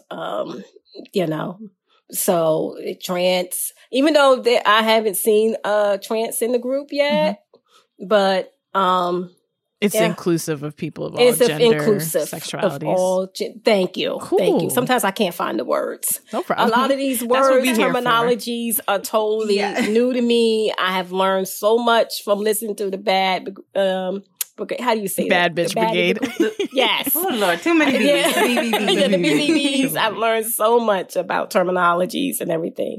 Awesome. So, that is definitely what we're here for. And this is an important question that me and Akua had. And you kind of were getting at it early when you were like, back in the day, Black women were the shit. These men nowadays. So tell us about these men nowadays that you're encountering, I guess in your age group too, because I don't really have any experience with the 50 and up men group. Let me tell you about a particular encounter where I really decided to take my hiatus from dating. When I went out, I don't know if I wrote you this, the time that I went out with a guy, I guess at the time he was about 58 years old. And this guy didn't have enough money to pay for our meal. Ooh. Okay? Ooh. That was not cute. And it said the whole time, and somebody, I don't know who had the email. I don't know if it was your podcast or it was Tea with Queen and Jay. That someone wrote in about a guy they went out with and they talked about their ex the whole time. I don't know which podcast it was. I listened to it last week. I don't remember either. Okay. But one of you from the BBB had an email about this. And that's what it was. Oh. You had divorced your wife in 1997, and it's now 2019. I remember 2019 because I was about to go to Dubai at the time. And you still talking about her? Homie is hurt. Yes. And then, we order a meal. You order the same thing as me. And I ordered a glass of wine. You order a glass of wine. It has the prices on this menu. Okay. We weren't at Morton Steakhouse somewhere where there's no prices. And you take out $55 because now the bill is like $59.85. You say, can I borrow $5? Cause I said, so what you gonna do? Get a waitress 15 cents tip? Oh my God. Man. And here, I was like, here's $20. I called over the waitress. I said, come here, take this. Okay. Cause I'm not gonna leave this at the table cause this food may take my $20. To the next date. And he asked, the next day, he was like, could we do a do-over? I was like, no, we cool. Do you got do-over money? you know, sir. No, we're not doing nothing over, okay? Whew. And it was one more. I didn't go out with them because I made a decision from that date that I would have a conversation with the person over the phone or through DMs or whatever, to get to know them better. Because that's something I had never really did in my adult life. It was just quick dating, quick getting married, whatever. Never really getting to know the person. So I was like, I'm going to get to know these people. And I had a conversation with a guy and seemed kind of strange. I let it go. He took 3 days to call me. I don't know what kind of bullshit that was, but he did. And then you talking weird. And then I don't hear from you again for 55 more days because I had the text. Days. Yes, I had the text in my phone. That's the last time this guy texted me. Wait a minute. It's almost 2 months. God damn. Yeah. So I didn't answer back. I just didn't answer back. Like, okay. Well, and that just became my filter, having the conversation. And I'm like, I'm too cool. I'm too cool now at being single. I'm lit. I love it. So how are you meeting people now? Perspectives. Are you on the apps? I haven't did that. I was planning on doing that. I had told my therapist, I think she was a bit wary when I took the break. I'm like, you told me to take the break. Yeah, but are you okay? I'm like, I'm just fine. I said, when it comes time again for me to, if I really want to get back out there, I'll go on the app. So I haven't did the app yet. I have never did online dating. And right now I'm so busy. I have actually 3.5 more years to this date to retire from my job. And so I'm setting myself up for that life after retirement. I'm taking a real estate course, the tax prep course, so I can make my own hours. Healthy and wealthy post-retirement. I mean, hey, my daughter's in Playa del Carmen right now for 2 months. I'm about to go there in a couple of weeks on vacation. So we making plans. Like, we making plans post-retirement. Yeah. So I'm so busy with that, that life and like I said, I have a friend that I share, going out on dates with, going away on trips with, having sex with, that, I'm not worried about. I'm not, considering meeting anyone right now, but if that time comes later on, yeah, I'll go online. I'm not afraid of it. Like I say, I don't know how long it's going to be. I'm not putting a timeline on this. I'm having too much fun. I love it. Just being me. So you've talked a bit about hitting sexual prime in the 30s. What kind of sexual changes comes around 40s, 50s? And what are some misconceptions? What happens, what had happened to me, I just wanted to be touched more. I wanted to experience more. And by being in a whole marriage, I felt I should. Misconceptions. I've had this conversation with men. And I asked, these men have been friends of mine for a while. It's like, why do you still feel the need that you got to marry the good girl? But yet you have the so-called bad girl on the side. Why don't men just marry the bad girl? And I say bad girl, but that's how men have framed us. The virgin whore dichotomy kind of thing. Yes, exactly. If the woman is sexually active, you meet her, she's sexually active, why can't that, and you enjoy that with her, why can't that become your wife? Why would you go and marry a woman that's so-called goody, and then you're going to cheat on her because she ain't having sex with you? That don't make any darn sense. Really. They really couldn't answer me. I never got a straight answer from that. I feel like it has to do with a lack of introspection on their part. Like, they don't want to go in. I think what's great about like the fact that you listen to all of our podcasts and stuff like that, and you're like, I don't know these terms, but I'm trying to learn. Like, obviously, you're trying to do like a lot of growth. Inner growth, growth about things that you don't know, growth about things that you might like, and all this kind of stuff. Like, you're expanding your worldview, right. And it sounds like I'm not set in my ways. Right, that's exactly. Exactly. And I really don't think that benefits anybody being set in your ways. It doesn't. I feel that growth goes on to the day you leave this earth. Really? Yeah. And I know a lot of people in my age group and older don't feel that way. It's like, you can't teach me nothing. Can't teach an old dog new tricks. Well, you go over there. Can't come over here with me. That is something that's something that you wrote into us about. If we could take a second to talk about it, like not having friends your age who are, I guess, as open-minded as you when it comes to sexuality. Even my thoughts about people who are bisexual or, I don't know why I don't like using that word homosexual. It's okay to use that because people, because gay. You hear it, gay, okay, because people use that word so cruel, and so I hate it to come out of my mouth because I have no intentions of being cruel, right? But the feelings about it, it's like it's okay, they do what they do with their lives, as long as they don't bring that over here. What do you mean? What do you mean? Don't bring that over here. What do they mean? People are not fucking right in front of you. Right. And that's my thing. See, that was my thing when I asked these guys about that. You act like you take the so-called bad girl home, the one that's, backflipping for you, that she gonna pour stuff out on the table and like, come get me daddy in front of your parents while you're eating collard greens? No.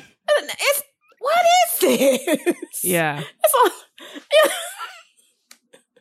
Yeah. So what kind of social relationships are you having with people? Like, have you found, since you wrote in that email, have you found more open-minded people? Are you still looking for more open-minded people? COVID happened. Oh, true. Lockdowns happened. True. So it's even I had started trying to do meetup groups to meet new people, and that of course shut down. So no, not yet. I still have my same, girlfriends and whatnot, and I just let them be them. Like, okay, girl, that's the way you are. Okay, that's fine. That's fine for you. Yeah. But I know what I want. And so no, I haven't met anyone that I could share that with. I mean, that's one of the things on my vision board, to have that kind of girlfriendship that we can really kick the shit. Talk shit and be completely open about it, and, they don't feel judged. And I think that often happens with my age group, where they still feel judged if they talk about masturbation or, having different sexual experiences, even if it's not within your gender, if it is the same gender,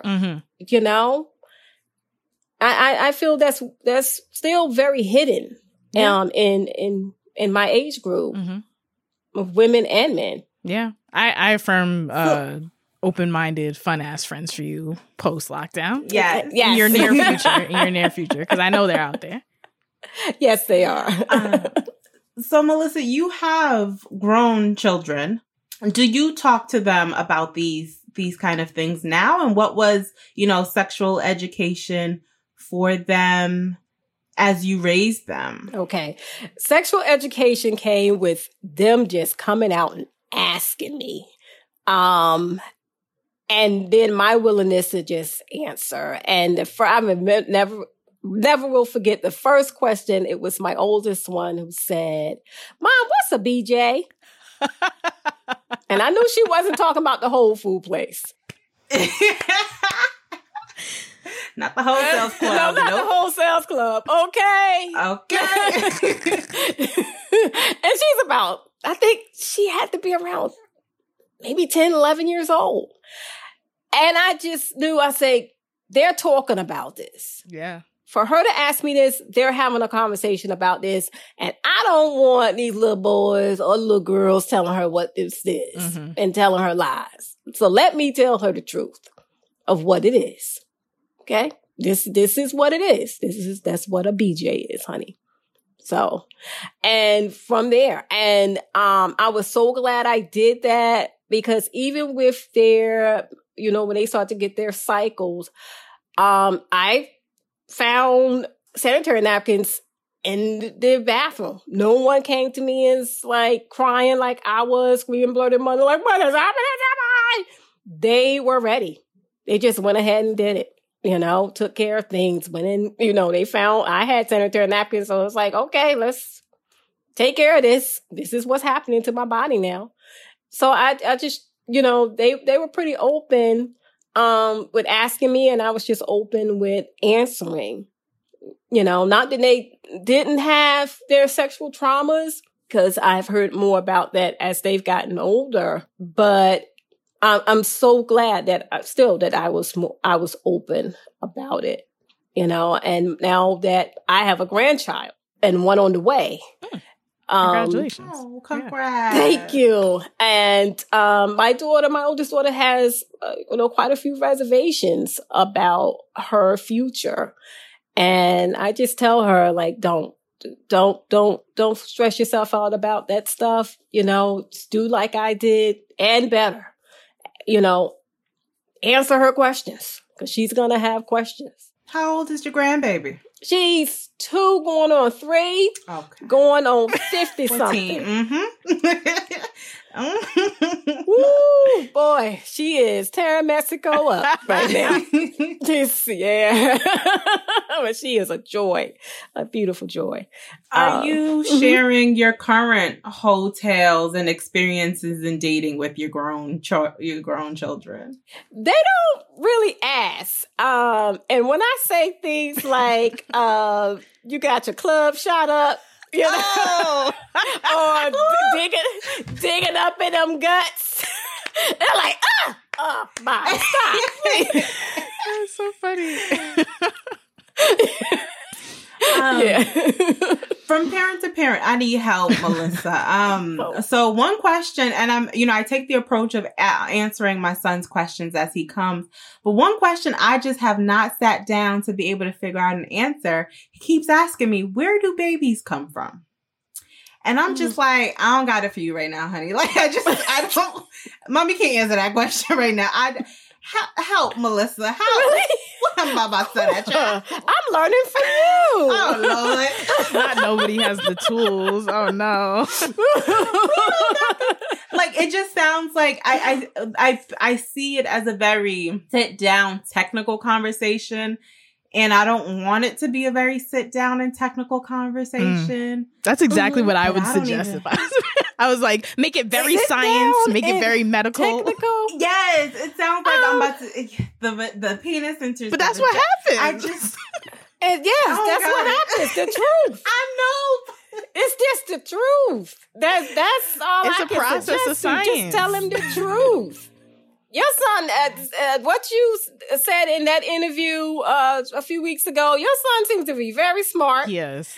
And he will get through that conversation just fine. He might know like 50% of the way, to be honest, Akua. Exactly. He probably checking on you. He probably when I asked my parents, I already knew the answer. I was just like, are these motherfuckers gonna tell me? They might be pulling that. Yeah, that may be his thing. That may be why he asked me. Let me see. She's gonna tell me the truth. Things that he kind of already knows and wants to see what I'm gonna tell him. Yeah. But okay. I guess we just got to sit down and get technical. Oh, Lord. Yeah. Just tell him the truth, honey. That's it. That is it. The science of you're a cool parent. I gotta say. Thank you. You really are. What you shared in that interview, you a super cool parent. You got this. No problem.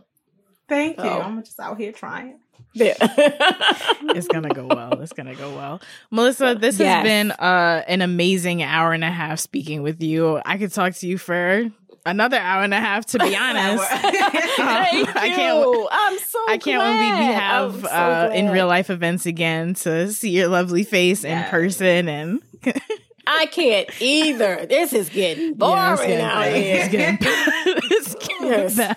But before we wrap things up with you, what does the future look like for you? You know, what are some things that you're looking forward to when lockdown ends, when you're vaxxed and waxed and all that stuff? Oh yeah, more like I said, more local events. Getting back, you know, to the BBBs, giving more events. I can't wait to have another Pod Alive. Pod Alive is so fun. Shout out to Tea with Queen and Jay. I still love it. At 53 years old, I still love to go out and dance. Yes. I enjoy that. And especially gay clubs. I ain't been to a straight club since the 90s. That's gay clubs would be superior, though. What? I introduced my cousin who came out to me to a gay club.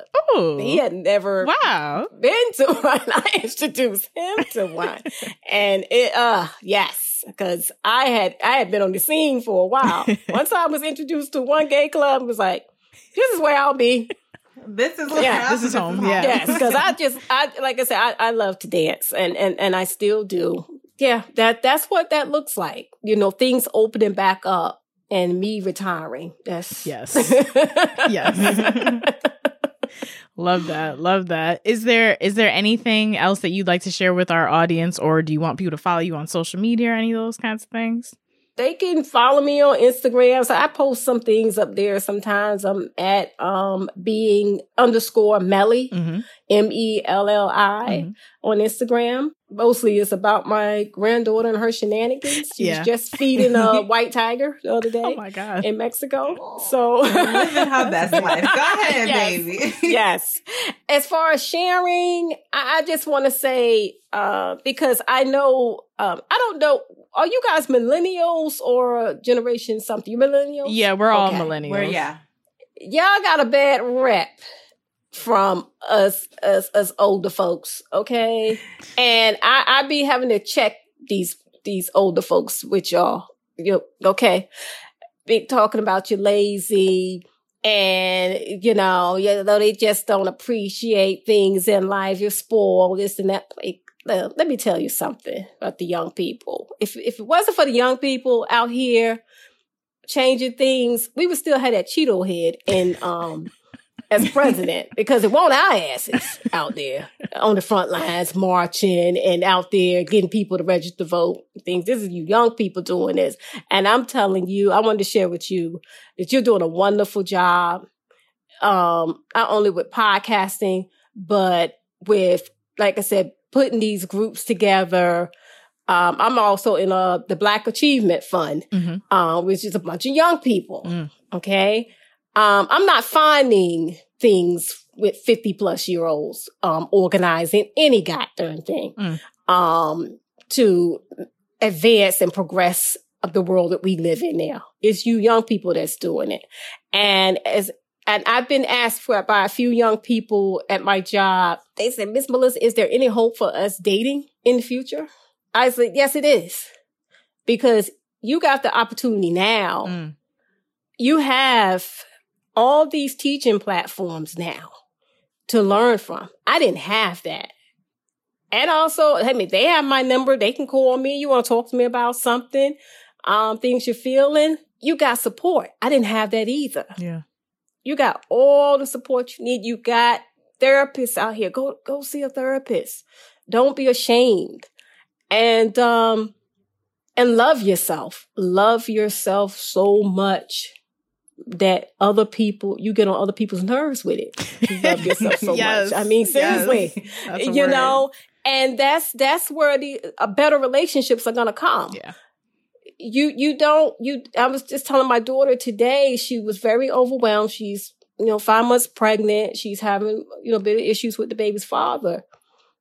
I was like, because of the way he is and the things that he won't do. She says he's very immature. I said, what you need to do is mind your business and worry about you and that baby. You know where he is and his maturity and everything and how he's probably not going to do the right thing. Don't worry about it. Let it go. Love you. Do for you. and everything else, the universe is going to provide for you. It's, you know, you're going to manifest abundance just by loving yourself. So there is hope for dating and having a good time out here. But in the meantime, if you're not dating already, we got too many sex toy websites out here. There's a lot of them. Get you something. I don't care if you're male or female. We got plenty out here, things to do. Whatever your genitals, there's a sex toy for whatever.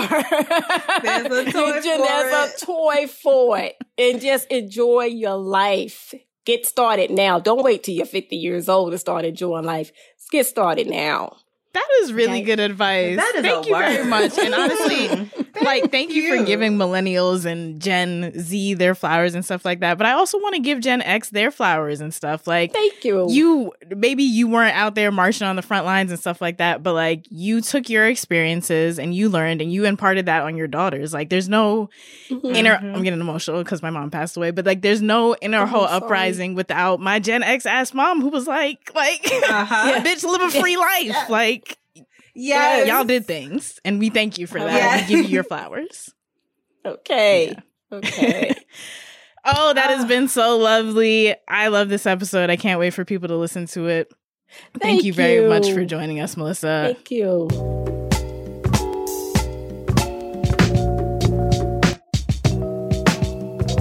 If this episode made you laugh, helped you learn something, made you feel good, made you question yourself in a good way, or positively moved you in any sense, please leave us a rating and review on Apple Podcasts or Stitcher, and let everyone you know that you love these hoes. We appreciate all of you. Also, if you would like to follow us on social media, you can do so at Inaho Uprising without the G on Twitter, at Inaho Uprising with the G on Instagram and Facebook. Again, join our Facebook group by searching Inaho Uprising Community. That is CUMMUNITY. You can head over to InahoUprising.com to pay a hoe. You guys can again follow Melissa Mellaho at being_Melly MELLI on Instagram. You guys can follow me, Akua, at Hey Akua Girl on Instagram, Twitter, Clubhouse, just about anywhere. And I am just about anywhere at Slam Rid. Have a lovely week because you all motherfucking deserve to. Bye. Bye.